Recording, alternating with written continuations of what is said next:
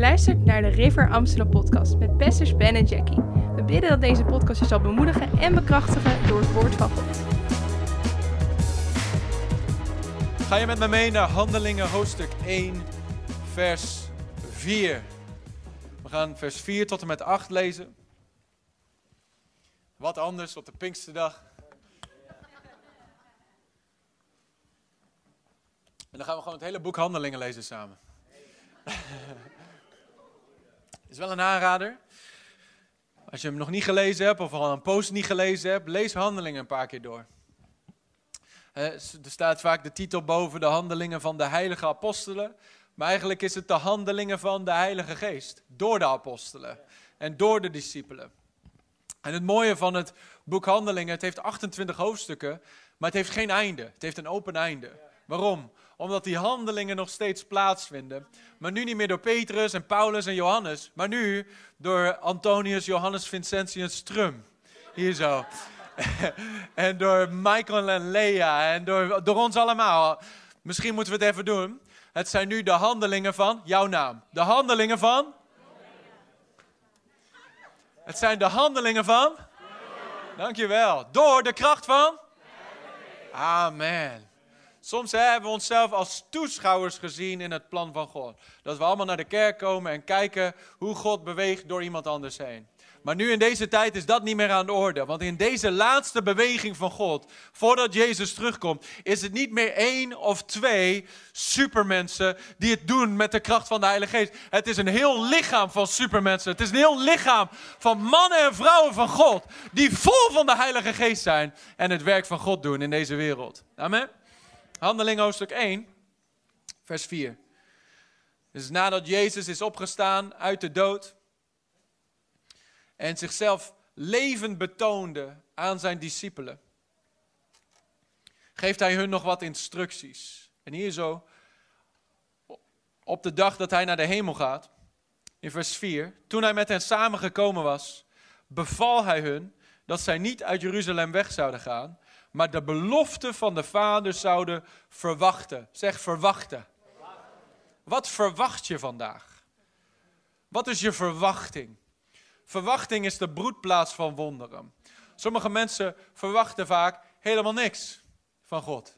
Ze verwachten dat het allemaal slecht gaat. Ze verwachten dat God klaar is met bewegen. Ze verwachten dat ze hopelijk het halen tot het einde. En hopelijk misschien dat ze het met de hak over de sloot de hemel inkomen. Maar de Bijbel zegt, je verwachting zal niet afgesneden worden. Wat je verwacht is wat je gaat ervaren. Dus het is belangrijk wat je verwacht. En vandaag wil ik je uitdagen, hoe ver je ook maar bent gekomen in de Heilige Geest. Of je misschien net begonnen bent, of al jaren wandelt in de kracht van God. Verwacht iets nieuws. Verwacht meer. Kom met honger, kom met dorst. En sla je ogen op en weet, hij leidt ons dieper. Hij zei, ga niet weg uit Jeruzalem totdat je deze belofte hebt ontvangen. Best belangrijk dus. Hij zei niet van, als het uitkomt, weet je wel. En je bij een Pinksterkerk wil horen, dan moet je wel even hier in Jeruzalem wachten. Als je dat niet wil, kun je ook gewoon bij een andere kerk. Maar nee, dat moet je zelf weten. Nee, hij zei, hij gaf hun een bevel. Een opdracht. Als een koning iets beveelt, you better listen. Toch? Zijn woord is wet. We moeten onthouden, dit is geen democratie, dit is een koninkrijk. En Jezus is de opgestane koning. En hij gaf hen een bevel en hij zei, wacht hier, totdat je die belofte ontvangen hebt. Wacht hier, totdat je de Heilige Geest ontvangen hebt. Vers 5. Want Johannes doopte wel met water, maar u zult met de Heilige Geest besprenkeld worden. U zult een paar druppels van de Heilige Geest ontvangen. U zult uw tenen nat krijgen van de Heilige Geest. Nee, wat zei hij? U zult gedoopt worden met de Heilige Geest. Niet lang na deze dagen. Oh, halleluja. Dat woordje gedoopt is het Griekse woord baptizo. En dat betekent ondergedompeld, doordrenkt. Net zoals wij in de waterdoop doordrenkt worden, begraven worden. Geen lid van je lichaam mag boven water komen. Je wordt volledig begraven onder dat water, in dat waterbad. Maar zo zegt Jezus, Johannes doopte, onderdompelde, doordrenkte mensen wel met water. Maar ik ga jou onderdompelen, doordrenken, vervullen met iets anders. Niet met water, maar met de Heilige Geest. Zodat je zo vol wordt, dat je niet meer kan onderscheiden waar jij begint en hij eindigt. Halleluja. Waar je zo één wordt met de Geest van God, dat overal waar je gaat, dat je lekt van de Heilige Geest. Amen. Als je een paar druppeltjes hebt voor jezelf, dan kun je niemand nat maken. Vandaag bidden we vaak voor revival in Nederland. We bekeren ons van zonde van 100 jaar geleden. Maar dat heeft nergens mee te maken. Daar hoeven we ons niet meer voor te bekeren. Wat wij moeten doen, wij moeten ons eigen hart bekeren. En wij moeten hongeren en dorsten naar de belofte van de Vader. Totdat wij zo vol worden van de Heilige Geest. Dat overal waar wij gaan. Het is niet in bekering, het is in vervulling. Waar ben je vol van?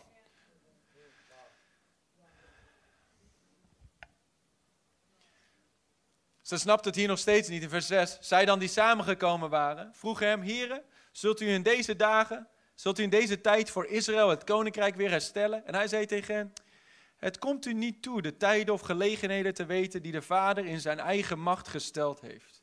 Daar gaat het niet over, zei Jezus. Je bent nog bezig met aardse koninkrijken en aardse situaties en aardse regeringen. Zij dachten nog steeds dat Jezus koning zou worden over Jeruzalem en dat alle volken in die zin. Jezus kwam om een geestelijk koninkrijk te stichten. Die dag gaat komen dat hij zijn voeten zet op die berg, de Mount of Olives. En dat alle landen zullen komen en oorlog zullen voeren met hem. En dan zal hij ze allemaal verslaan. Halleluja. En wij komen met hem mee op die dag. Voor die tijd gaan we eerst naar de hemel. En dan komen we later met hem terug. Maar dat is een andere preek. Nu dat we hier zijn, weet je wel, voordat we de opname plaatsvindt, voordat we met hem terugkomen, hebben we iets nodig. Want we hebben een missie, we hebben een opdracht, we hebben werk te doen. En Jezus zei, het gaat daar niet over. Het gaat niet over die aardse koninkrijken. Vers 8. Maar u zult de kracht van de Heilige Geest ontvangen, die over u komen zal. En u zult mijn getuige zijn, zowel in Jeruzalem, als in heel Judea en Samaria, en Amsterdam, en Nederland, en heel Europa, en tot het uiterste van de aarde. Kun je heel hard amen roepen? Hij zegt, daar gaat het helemaal niet over. Het gaat erover dat jij vol wordt van de kracht van de Heilige Geest. Dat woordje kracht was het Griekse woordje dunamis. Daar krijgen we ons woord dynamiet van. Hij zei, jij zal vol worden van dynamietkracht. Zodat overal waar jij gaat, jij mijn getuige bent. Halleluja.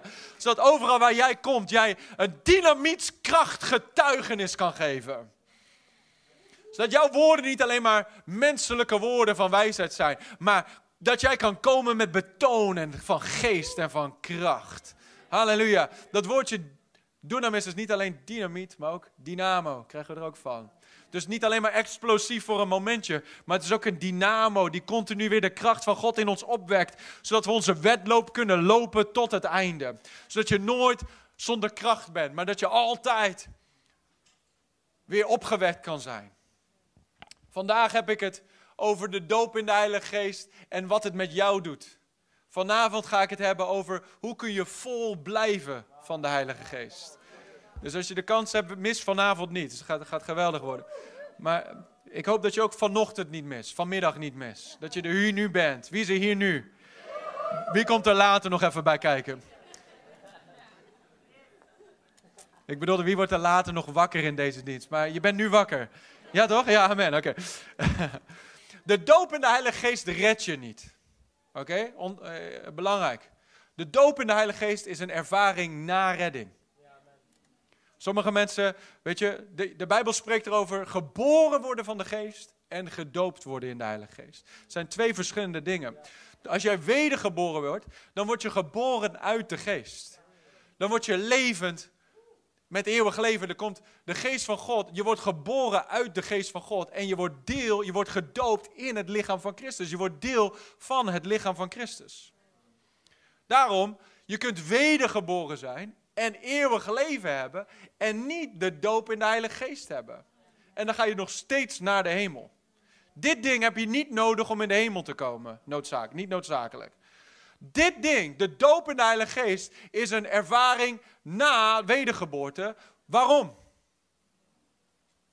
Iemand zei het zo. Als jij weet dat jij een bovennatuurlijke vijand hebt, dan zul je ook bovennatuurlijke kracht nodig hebben om die vijand te weerstaan. Jezus zei, wacht hier in Jeruzalem. Hij zei het tegen mannen die al discipelen van hem waren. Maar hij zei, ik wil toch dat je hier wacht. Ja, je bent wedergeboren. Ja, je hebt mijn opstanding gezien. Ja, je weet dat ik leef. Ja, je weet dat ik een plek heb in de hemel voor jou. Maar ik heb je een opdracht gegeven om mijn getuige te zijn en mijn licht te laten schijnen in deze wereld. Ik heb je een opdracht gegeven om mijn missie op aarde voort te zetten, zei Jezus. Hij zei, ga heen in de hele wereld en verkondig het evangelie aan de ganse schepping. Maar hij wist ook, dat kan Petrus niet in zijn eigen kracht. Had Petrus geprobeerd toen op die dag dat Jezus gekruisigd werd. En hij verloochende Jezus. Dus hij wist, die mensen kunnen het niet in menselijke kracht. Wist je dat Jezus als zoon van God niks deed in zijn bediening tot hij de doop in de Heilige Geest ontving?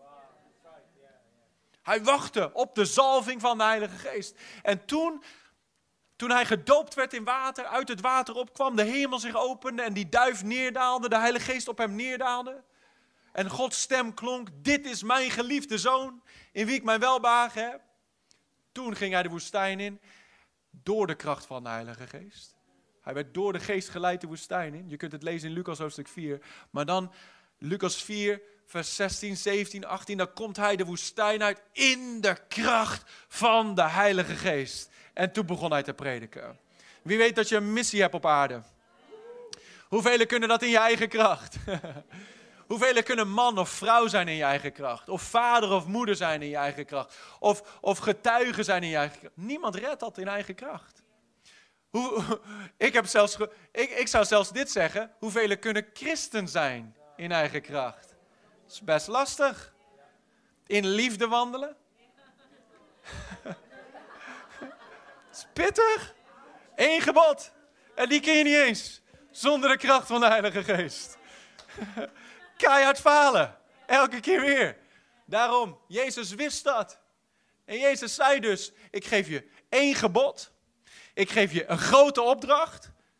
En ik geef je ook 1 trooster. Ik geef je alles wat je nodig hebt. De doop in de Heilige Geest geeft ons ten eerste power. We zouden er 1000 dingen over kunnen zeggen, maar ik ga 3 dingen delen vandaag. Het eerste wat de doop in de Heilige Geest ons geeft is power, is kracht. Zeg power. Zeg het een beetje, come on, power. That's better. Jezus zei, u zult kracht ontvangen nadat de Heilige Geest over u komt. Soms hoor je mensen bidden en die zeggen, ik ben gedoopt in de Heilige Geest in 1939. En vandaag is het ook, er zit geen kracht meer achter. Jezus wil ons vol met kracht hebben. Krachtige christenen met ruggengraat. Wanneer ze hun mond open trekken, zit daar iets in die stem. Wanneer ze de handen opleggen, is het meer dan, ai pushen. Ze hebben kracht. Zie, de vijand heeft geprobeerd, en religie heeft geprobeerd om die kracht te relegeren aan alleen maar een paar mensen in de kerk. Maar Jezus zei, u allemaal zult de kracht van de Heilige Geest ontvangen. En ik zal mijn geest uitstorten op alle vlees. Jezus' plan is een heel lichaam vol van kracht. Een heel lichaam vol van de kracht van de Heilige Geest. Niet 1 of 2. Hij zei tegen zijn discipelen. Hij zei, ik geef jullie een missie. Ga heen in de hele wereld, verkondig het evangelie. Op zieken zullen jullie de handen leggen. Demonen zullen jullie uitdrijven. Moet je eens proberen zonder kracht. Kun je lezen in Handelingen 19 over de 7 zonen van Skeva. Kijk hoe dat ging. liep niet heel goed af. Dat kan niet zonder kracht. Dan word je overmand. Als je een bovennatuurlijke vijand hebt en een bovennatuurlijke missie hebt, heb je ook bovennatuurlijke kracht nodig. Halleluja. Maar dank God, prijs de Heer, halleluja. Hij heeft ons niet krachteloos achtergelaten. Maar hij heeft ons de kracht van de Heilige Geest gegeven. Het is beschikbaar gemaakt voor iedere gelovige en ieder die komt bij Jezus. Jezus zei in Johannes hoofdstuk 7, vers 37 en 38. Hij zei, als iemand dorst heeft, laat hij tot mij komen en drinken. En stromen van levend water zullen uit zijn binnenste komen. Halleluja. We hebben hier licht aanstaan. Weet je wel? En er is kracht voor nodig om die lichten aan te zetten. Elektriciteitskracht. Ten eerste, die kracht kun je niet zien. Mensen zeggen, ja, ik weet niet of dat wel echt is hoor. Volgens mij is het Kundalini Spirit. Ik lees dat nergens in de Bijbel over... Dan moet je beter het boek Handelingen lezen. Moet je eens Marcus hoofdstuk 5 lezen. Er was een vrouw, bloedvloeiende vrouw, die raakte Jezus aan en kracht stroomde uit hem in haar. Hij voelde het, zij voelde het. Kunda, niks, nee. De kracht van de Heilige Geest. Halleluja. De duivel heeft een perverse versie van Gods ding. Gods echte ding. En alles wat God doet, doet de vijand nep. Waarzeggers, palmlezers, profetie. Ja, nou, ik weet niet of dat echt is, want nee. De duivel heeft een leugenachtige versie van het echte ding van God. En simpelweg omdat je iets neps hebt gezien, moet je niet het kind met het badwater weggooien. Amen. Hoe kom ik daar nou op? Kracht, elektriciteit. Je kunt de elektriciteit kun je niet zien. We zouden hier kunnen bidden, Heer, o Heer, dat we de kracht mogen ontvangen om hier de lichten aan te zetten. Dat er maar kracht mag zijn, Heer, dat u de vensters van de hemel opent om de lampen aan te zetten. We zouden ook hier iedereen op een racefiets kunnen zetten, om de kracht op te wekken. Allemaal keihard werken voor die kracht, kom op. Dan kunnen we genoeg elektriciteit opwekken om de lamp aan te zetten. Wat je niet weet, is dat de nuoncentrale iets verderop zit. Heet tegenwoordig Vattenfall. Dat zit iets verderop in Heiburg. En daar zit alle kracht die heel de stad maar nodig heeft. Is al beschikbaar. Dit lijntje ligt al naar dit gebouw. Het enige wat we hoeven te doen, is de schakelaar aan te zetten. Oh, halleluja. Hetzelfde met God. God heeft alle kracht al beschikbaar gemaakt. Hij heeft de Heilige Geest al uitgestort. De vensters van de hemel zijn open. De Geest van God is al 2000 jaar hier op deze aardbol. En overal waar mensen de schakelaar van geloof aanzetten. En zeggen, ik heb honger, ik heb dorst, ik heb verwachting, ik heb verlangen. Boom, de kracht gaat bewegen. Halleluja. Hoeft God niks meer aan te doen? Hoeven wij niks meer aan te doen? We moeten alleen de schakelaar aanzetten. Halleluja. Het is lang genoeg dat we gesmeekt hebben voor opwekking. Het is tijd dat we komen met honger, met dorst, met verwachting. En dat we zeggen, het is hier, het is nu, het is voor mij. En ik kom bij de rivier van de Geest van God. En ik gooi mezelf erin met heel mijn wezen. Halleluja. Het ding is, Gods kracht stroomt altijd. De vraag is, stroom je mee? De rivier stroomt van de troon van God al 2000 jaar. God gaat zijn geest niet meer uitstorten. Die is al uitgestort. Maar je moet de rivier inspringen. Je moet komen met honger, met dorst, met verlangen. En zeggen, ik kan dit christelijke leven niet leven in mijn kracht.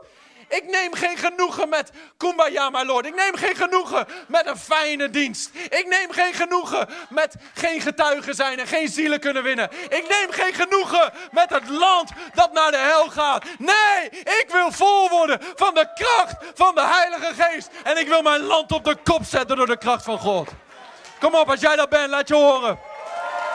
Halleluja. Halleluja.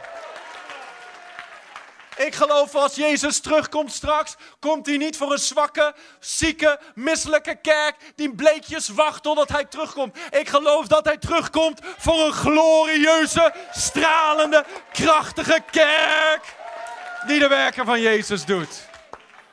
En niet 1 of 2, maar heel een lichaam dat vol van die kracht is. Heel een lichaam dat profeteert. Heel een lichaam dat de zieke de hand oplegt. Heel een lichaam dat demonen uitdrijft. Een heel lichaam dat het evangelie predikt.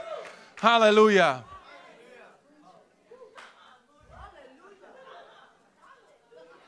Zeg, de tijd is nu. Nu. Nu. Oh Heer, zend opwekking. Laat het komen. Het is er al. Opwekking begint niet naar buiten door een of andere soevereine beweging van God. Opwekking begon in Handelingen hoofdstuk 2. Toen ze daar eenparig bijeen waren en verlangend verwachten wat Jezus beloofd had. En jij en ik, we mogen hetzelfde doen. We mogen komen met verwachting en met verlangen, wetende wat Petrus zei. Want de belofte is voor u en voor uw kinderen en uw kindskinderen en alle die ver weg zijn. Die belofte is voor jou vandaag. Je hoeft niet meer te struggelen door het christelijke leven heen. Proberen een goede, vrome christen te zijn. Je kunt het doen in de kracht van de Heilige Geest. Halleluja.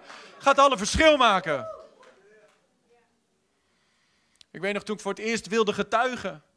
Ik zei, ik wil getuigen. Hier is een map. Ik kreeg zo'n dikke multimap. Moest ik allemaal dingen uit mijn hoofd leren. Ik zei, ik kan nooit een getuige zijn. Gaat mij niet lukken. Ik ben niet goed genoeg. Ik ben niet slim genoeg. Lukt me niet. Totdat ik ontdekte dat ik niet een multimap van kennis nodig had. Ik had kennis, openbaringskennis nodig vanuit mijn relatie met God zelf. Om te wandelen in die kracht. Halleluja. Zeg power.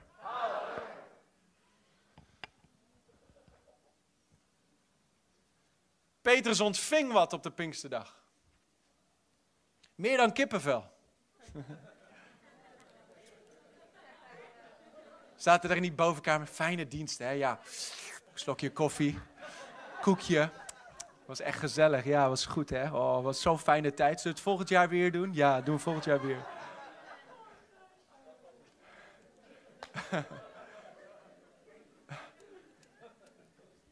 Heel die plek werd geschud. En het ding was, zie, wat we moeten ontdekken, hè? Het is niet iets daarbuiten, het is iets dat daarbinnen gebeurt. In en ieder van ons. Wij zijn dragers van opwekking. Wij zijn dragers van de kracht van de Heilige Geest. Wij zijn dragers van de eternal flame of God. Ieder van ons. Is in ons. Opwekking begint in ons. Het begint in ieder van ons. Want als jij opgewekt wordt, gaat het stromen door jou heen naar anderen. Dan worden die opgewekt en dan gaat het land bevloeid worden. Petrus, er gebeurde wat met hem. Hij was angstig daarvoor. Hij was timide daarvoor. Hij verloochende Jezus. Hij durfde niet te getuigen van zijn beste vriend. Vlees gaat het niet doen. Menselijke kracht schiet tekort. Maar toen op die Pinksterdag, toen hij daar zat, gebeurde er iets met hem. Hij werd zo vol van dat vuur. Johannes de Doper had het al gezegd. Hij zei, ik doop je wel met water. Maar na mij komt iemand die is sterker dan ik. Wiens schoenriem ik niet waardig ben los te maken. Hij zal je dopen met de Heilige Geest en met vuur. Oh, niet this little light of mine. Nee, een brandend vuur in je binnenste. Zoals de profeet het zei. Hij zei, ik probeerde uw woorden binnen te houden. Maar het werd in mij als een brandend vuur in mijn botten. En ik kan het niet meer binnenhouden. Heilige Geest en vuur. Petrus ontving dat die dag. Heel zijn wezen kwam in de fik te staan. Hij werd helemaal gevuld met de glorie van God. Hij werd geschud zoals die zaal geschud werd. Er was zo lawaai dat heel de stad kwam kijken. En Petrus was de eerste die naar buiten stapte en zijn stem verhief. Petrus die net voor diezelfde mannen.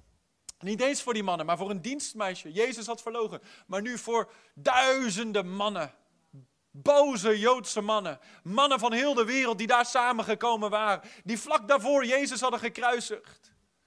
Nu stond Petrus daarop met vrijmoedigheid. En hij verhief zijn stem en hij zei, mannen van Jeruzalem, luister goed. Deze mensen zijn niet dronken zoals u veronderstelt. Want het is pas 9 uur 's ochtends.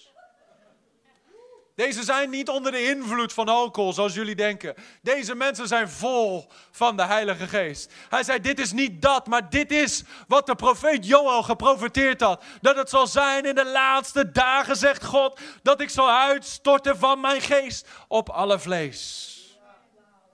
Ze werden allemaal diep geraakt in hun hart. En ze zeiden tegen Petrus en die anderen die daar stonden: wat moeten wij doen om gered te worden?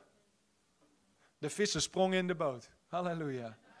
Wat moeten we doen om gered te worden? Zou wat zijn als onze buren naar ons toe komen. Aanbellen. Wat moet ik doen om gered te worden?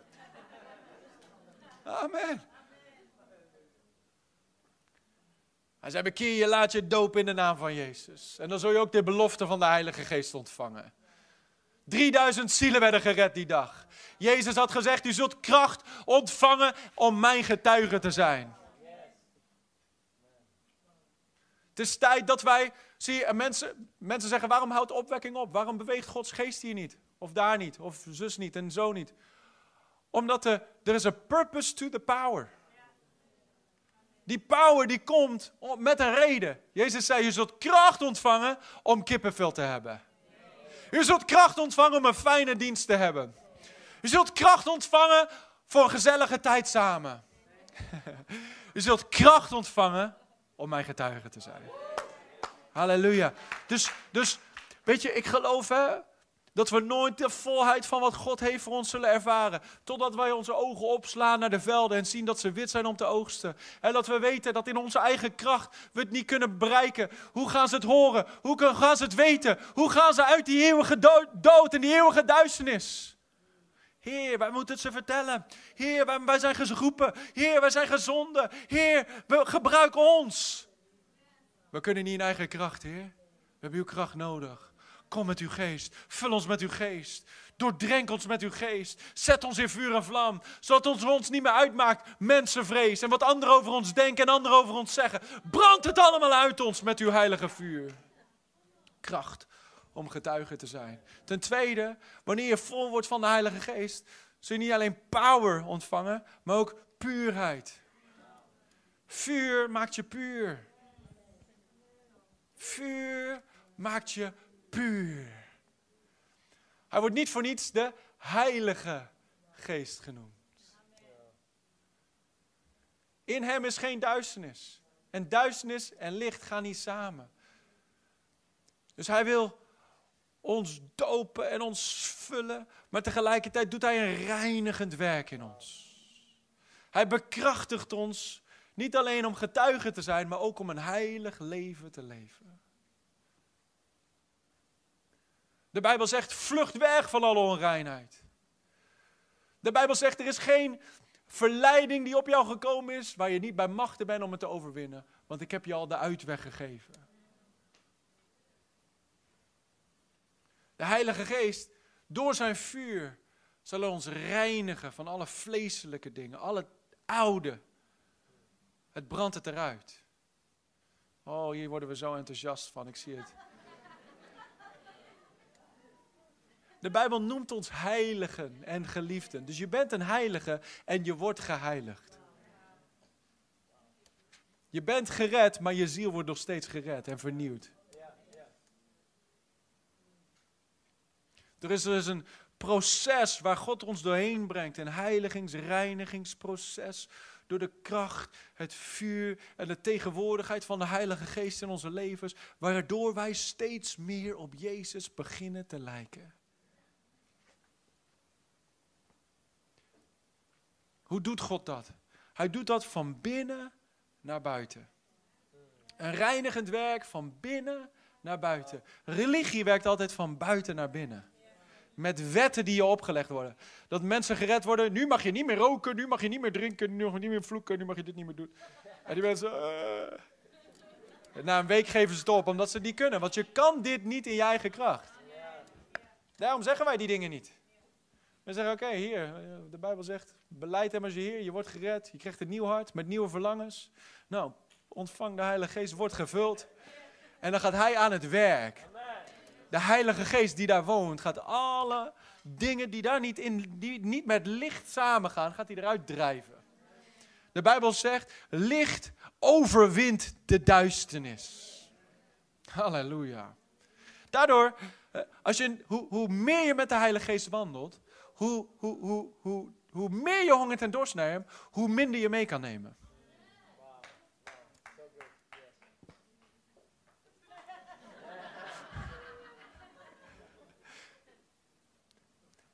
hoe minder je van je eigen bagage mee kan nemen, omdat hij dat allemaal wegsmelt. In 1 Korinthe hoofdstuk 6, mensen zeggen, je hebt al amper de Bijbel open gedaan.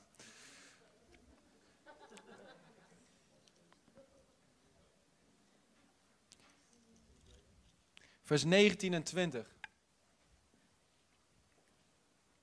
Er staat, of weet u niet dat uw lichaam een tempel is van de Heilige Geest? God woont hier niet in dit gebouw. God woont niet aan de Joop Geesinkweg 313. Als wij hier zijn, is hij hier ook. Maar als wij ergens anders zijn, gaat hij mee. Halleluja. Jij bent Gods adres. Hij woont in jou, hij woont in mij. En als we samenkomen, is de extra kracht. Weet u niet dat uw lichaam een tempel is van de Heilige Geest? Daarom verzorg je lichaam goed. Het is een tempel. Hij woont daar. Waar gaat jouw tempel naartoe? Waar gebruik jij jouw handen voor? Waar gebruik je je mond voor? Waar gebruik je je ogen voor? Het is een tempel. De Bijbel zegt in Efeze 4, gaan we het vanavond nog wel wat meer over hebben. Maar bedroef de Heilige Geest van God niet. Zie je, het is één ding om gedoopt te worden in de Heilige Geest. Het is een ander ding om relatie te bouwen met de Heilige Geest. En daarvoor heb je heilig leven nodig. Hoe dichter bij je komt, hoe minder er kan blijven. Weet u niet dat uw lichaam een tempel is van de Heilige Geest die in u is en die u van God hebt ontvangen en dat u niet van uzelf bent? U bent immers duur gekocht. Verheerlijk daarom God in uw lichaam en in uw geest die van God zijn. Zeg, ik ben van God. Ik behoor mezelf niet toe. Mijn geest, mijn lichaam, mijn ziel is van hem. Wist je dat als je Jezus Heer noemt, dat betekent dat woordje Heer is Adonai, dat betekent machtige eigenaar. Je beleidt hem als Heer en je zegt, ik geef mijn leven aan u. Mensen zeggen, ja, maar ik wil voor mezelf leven. Probleem is, als je Jezus je Heer niet hebt, als Jezus je Heer niet is, dan is de duivel je Heer. Dus je leeft sowieso niet, je bent sowieso niet je eigen koning. Sommige mensen in deze maatschappij denken dat ze zelf een klein godje in deze wereld zijn. Nee vriend, je bent een slaaf of je bent een zoon. Eén van de twee. Maar wanneer we hem Heer noemen, is hij machtige eigenaar. En dat betekent dat ons lichaam van hem is. Dat ons geest van hem is. Dat onze ziel van hem is. En dat we dus niet maar kunnen doen wat we willen doen. En ik weet niet hoe het met jullie zit, maar deze kerk heet de rivier. Maar er zijn verschillende niveaus in diepte in de rivier. De Bijbel spreekt over in Ezekiel dat de rivier steeds dieper werd naarmate die dichter bij de Dode Zee kwam. Die Dode Zee is het plaatje van de wereld die we proberen te bereiken met de kracht van God. Toch? Om leven te brengen, genezing te brengen, goed nieuws te brengen daar bij die Dode Zee. Bij die verloren wereld. Maar die rivier werd steeds dieper. Ik weet niet hoe het met jou zit, maar ik wil niet enkel diep blijven. Ik wil ook niet kniediep blijven. Ik wil ook niet alleen maar heupdiep. Oh, dit is zo geweldig. Halleluja. En moet je hun zien, die zijn maar enkel diep. Haha, ik ben veel verder. Nee.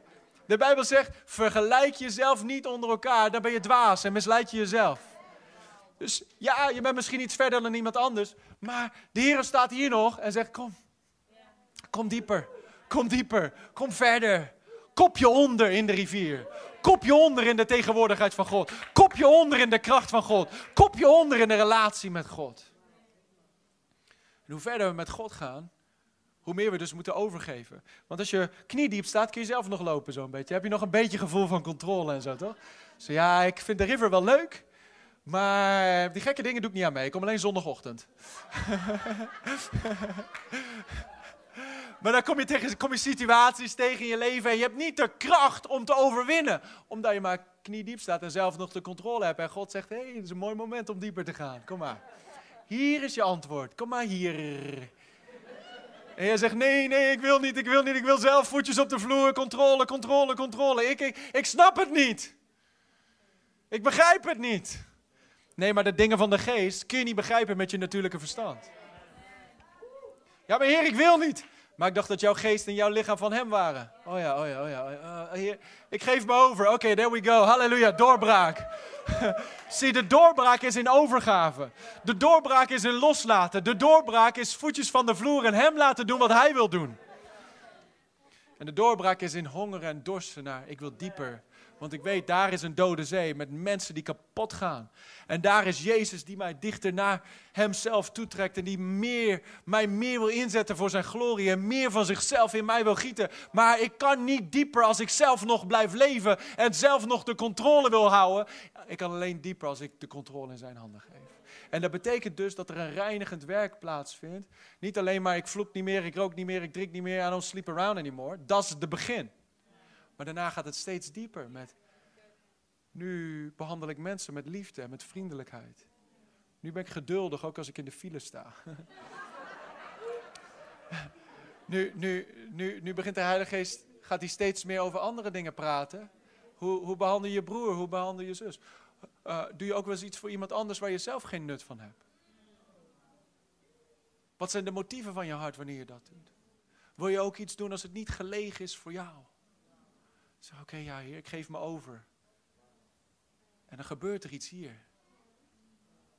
Waarin hij ons reinigt. Zie, dat reinigend werk is simpelweg het woord horen en het woord gaan doen. Dan wordt het woord vlees. En dan worden we steeds meer zoals Jezus. En dan is dat vuur van de Heilige Geest en zijn aanwezigheid die ons continu reinigt. En ons nieuw maakt. En de Heilige Geest die ons leidt in de volle waarheid. Die de dingen vanuit het woord neemt. Uit het zijne neemt. Uit de dingen van Jezus neemt. En het aan ons openbaart. Dat we gaan van alleen hoofdkennis over Jezus. Dat we denken we kennen hem wel. Dat we opeens gaan naar openbaringskennis. Dat we hem echt leren kennen als vriend voor onszelf. Dan heeft God straks, als we allemaal dat proces toelaten in onze levens, heeft hij een heilig volk. Heeft hij al. Want we zijn al geheiligd, we zijn al apart gezet. Maar tegelijkertijd ook in een heilig volk dat het ook uitwandelt. In de praktijk. Ik lees wel eens verhalen over opwekking uit het verleden. Er was een man, die man was een slager in Zuid-Afrika. En die kreeg een of andere ziekte, waardoor hij niet meer, het werk van slager zijn was te zwaar voor hem. Dus hij verhuisde naar een boerderij. En dan kon zijn vrouw in ieder geval de boerderij onderhouden en voor zichzelf en de kinderen zorgen als hij doodging. En op een gegeven moment hoort hij over hoe God aan het genezen is en over de doop van de Heilige Geest. Ergens verderop in Zuid-Afrika. En deze man, die nam die brieven die hij las over de kracht van God, die bewoog daar in Zuid-Afrika. En hij ging naar buiten bij zijn boerderij en hij ging onder een bosje liggen. En hij legde die brieven daar neer. En voor het aangezicht van God ging hij daar liggen. En hij zei, Heer, ik ga hier niet weg. Als u het daar kan doen, dan kunt u het ook nu in mij doen. Genees mij, Heer. En laat mij wandelen in uw kracht. En daar onder die struik werd hij niet alleen genezen, maar werd hij gedoopt in de kracht van de Heilige Geest. En hij liep het huis weer in. En zijn vrouw, die hij al 17 jaar probeerde te bereiken met het evangelie. Die keek een moment naar hem en zij viel op haar knieën. En zij zei, Dan, want hij heette Dan van Vuren. Mooie Zuid-Afrika. Zij viel op haar knieën, begon te huilen en zei, Dan, pray for me. I need what you have. Hij bad voor haar, zij werd gered, zij werd gedoopt in de Heilige Geest. Voor je het wist, hadden alle boerderijen in een wijde omtrek, hadden allemaal gehoord dat Jezus leeft, werden mensen gedoopt in de Heilige Geest. Op een gegeven moment gaf God hem een opdracht om naar alle politieke leiders van Zuid-Afrika te gaan en met hun het evangelie te delen. Dus hij gaat naar allerlei leiders, maar dan komt hij ook bij de toenmalige president Louis Botha, komt hij daar binnenlopen. Hij had een afspraak gemaakt. En Louis Botha schrijft erover in zijn eigen dagboek. Ik heb een stukje gezien ervan. En in dat ding zegt hij, president van een land. Zegt, toen ik die man binnen zag lopen. Hij kende hem van vroeger, want ze hadden vroeger in dezelfde school gezeten. En hij wist, die man is slager geworden, ik ben president geworden. En hij zegt, toen ik Dan van Vuren binnen zag lopen. Toen was het niet die jongen die ik toen vroeger kende. Dat is niet die slager daarvan die en die stad. Ik zag God in zijn ogen. Ik hoorde God in zijn stem. Ik zag God op zijn gelaat. En hij viel op zijn knieën onder zijn bureau neer en riep het uit. Pray for me, Dan. Pray for me. God schudde dat land. Heel het politieke systeem werd geschud. Maar dat, als jij en ik zo vol worden van de Heilige Geest, dat we heilige mannen en vrouwen van God zijn, dat als we ergens binnenlopen, dat de atmosfeer verandert. Ik weet nog vroeger toen ik opgroeide en ik nog niet zo voor God leefde. Dan keek ik wel eens een film, weet je wel, een actiefilm of zo, en mijn moeder was het er niet mee eens. En dan, altijd als zij dan binnenliep, en er was allemaal actie en geweld en weet ik wat allemaal, dan voelde ik altijd in mijn geest zo, ik moet hem eigenlijk uitzetten. En heel vaak heb ik de film uitgezet, omdat ik wist, dit kan niet hier bij mijn moeder. Omdat mijn moeder droeg iets met zich mee van Gods aanwezigheid, dat gewoon niet samenging met de dingen die ik deed. Op een gegeven moment toen ik op kamers woonde, ik deed allemaal dingen die door God verboden zijn. En dan kwam ik thuis, bij mijn ouders thuis, en ik wilde gelijk weer de deur uitrennen. Iets trok, maar tegelijkertijd ook iets in mij zei, ik wil hier niet zijn. Jij en ik, wij zijn een heilig volk, apart gezet door God, om de geweldige dingen van God te verkondigen in de wereld, om te schijnen als licht in een duistere wereld. Laten wij daarom ook echt licht zijn en niet met de duisternis van de wereld meegetrokken worden, maar gij geheel anders, gij hebt Christus leren kennen. Dat brengt me bij mijn laatste P, of mijn laatste punt, is passie. Dus we hebben power, we hebben puurheid. Dan hebben we passie. Waarom heb je de doop van de Heilige Geest nodig? Waarom?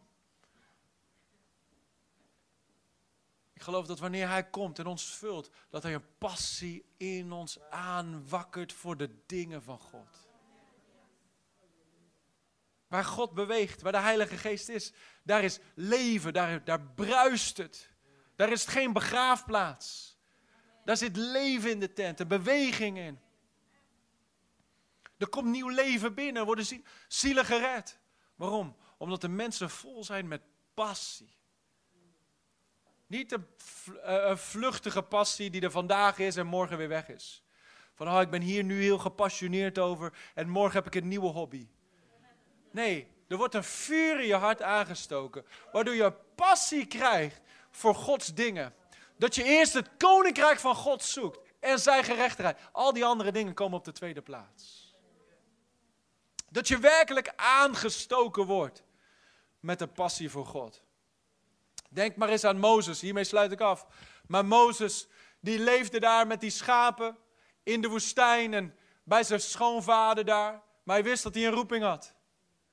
Maar dan in Exodus 3 heeft hij een ontmoeting met een brandende braamstruik. En met die ontmoeting met die brandende braamstruik, iets in dat vuur dat hij daar zag, sprong in hem, denk ik. Hij kon niet meer leven met die schapen.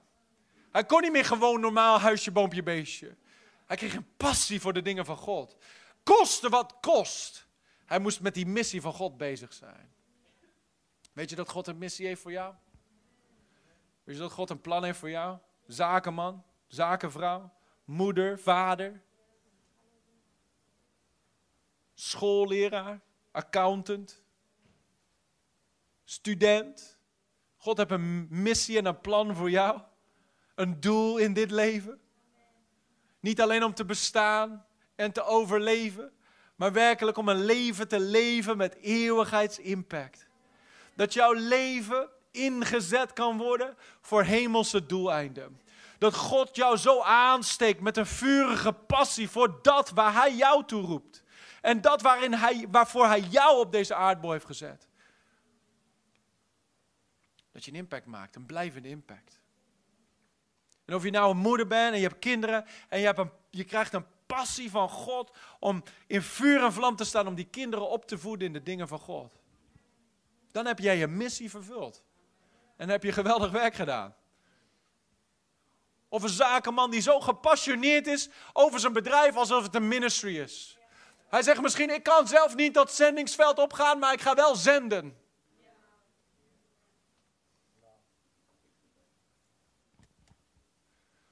Of misschien een werknemer die zegt, ik ben zo gepassioneerd om het evangelie te brengen bij verloren mensen, dat ik mijn zaterdagen apart zet om gewoon zielen te winnen voor Jezus. Of iemand anders die zegt, ik heb zo'n passie voor de beweging van de Heilige Geest in mijn tijd. Ik wil niet alleen de geschiedenisboeken lezen, ik wil nu meebewegen met God. Dus ik ga helpen een kerk te bouwen waar God beweegt en waar zielen gewonnen worden. Wat is jouw passie? Als je vol wordt van de Heilige Geest kun je niet meer lauw zijn. Kun je niet meer onverschillig zijn. Dan kun je niet meer van, ja, ik hoop dat de dienst snel voorbij is. Hij is wel snel voorbij trouwens, maar... Er komt er iets in je hart. En velen van jullie hebben het ervaren. Er komt iets in je binnenste waarmee je wakker wordt, waarmee je gaat slapen. Waar vuur dat aangestoken wordt in je hart. Met een passie. Ik bid dat je niet jouw passie mag ontdekken, maar Gods passie voor jou.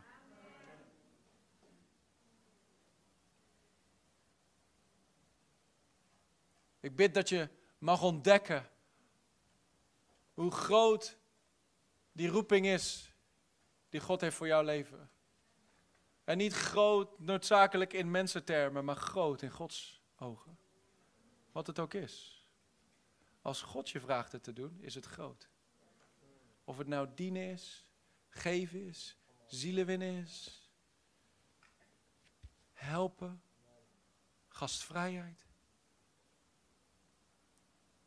prediken, wat het ook maar is. Als God het je vraagt te doen, is het groot. Luiers verschonen is groot. Als het jouw God gegeven missie is voor dat seizoen.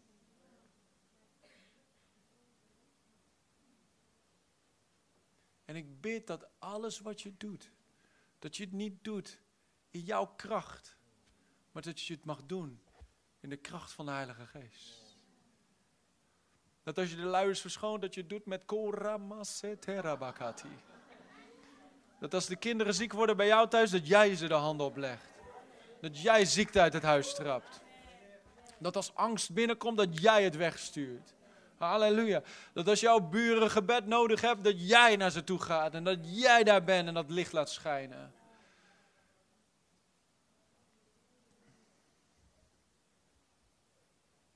Oh, we hebben de kracht van de Heilige Geest nodig in onze levens.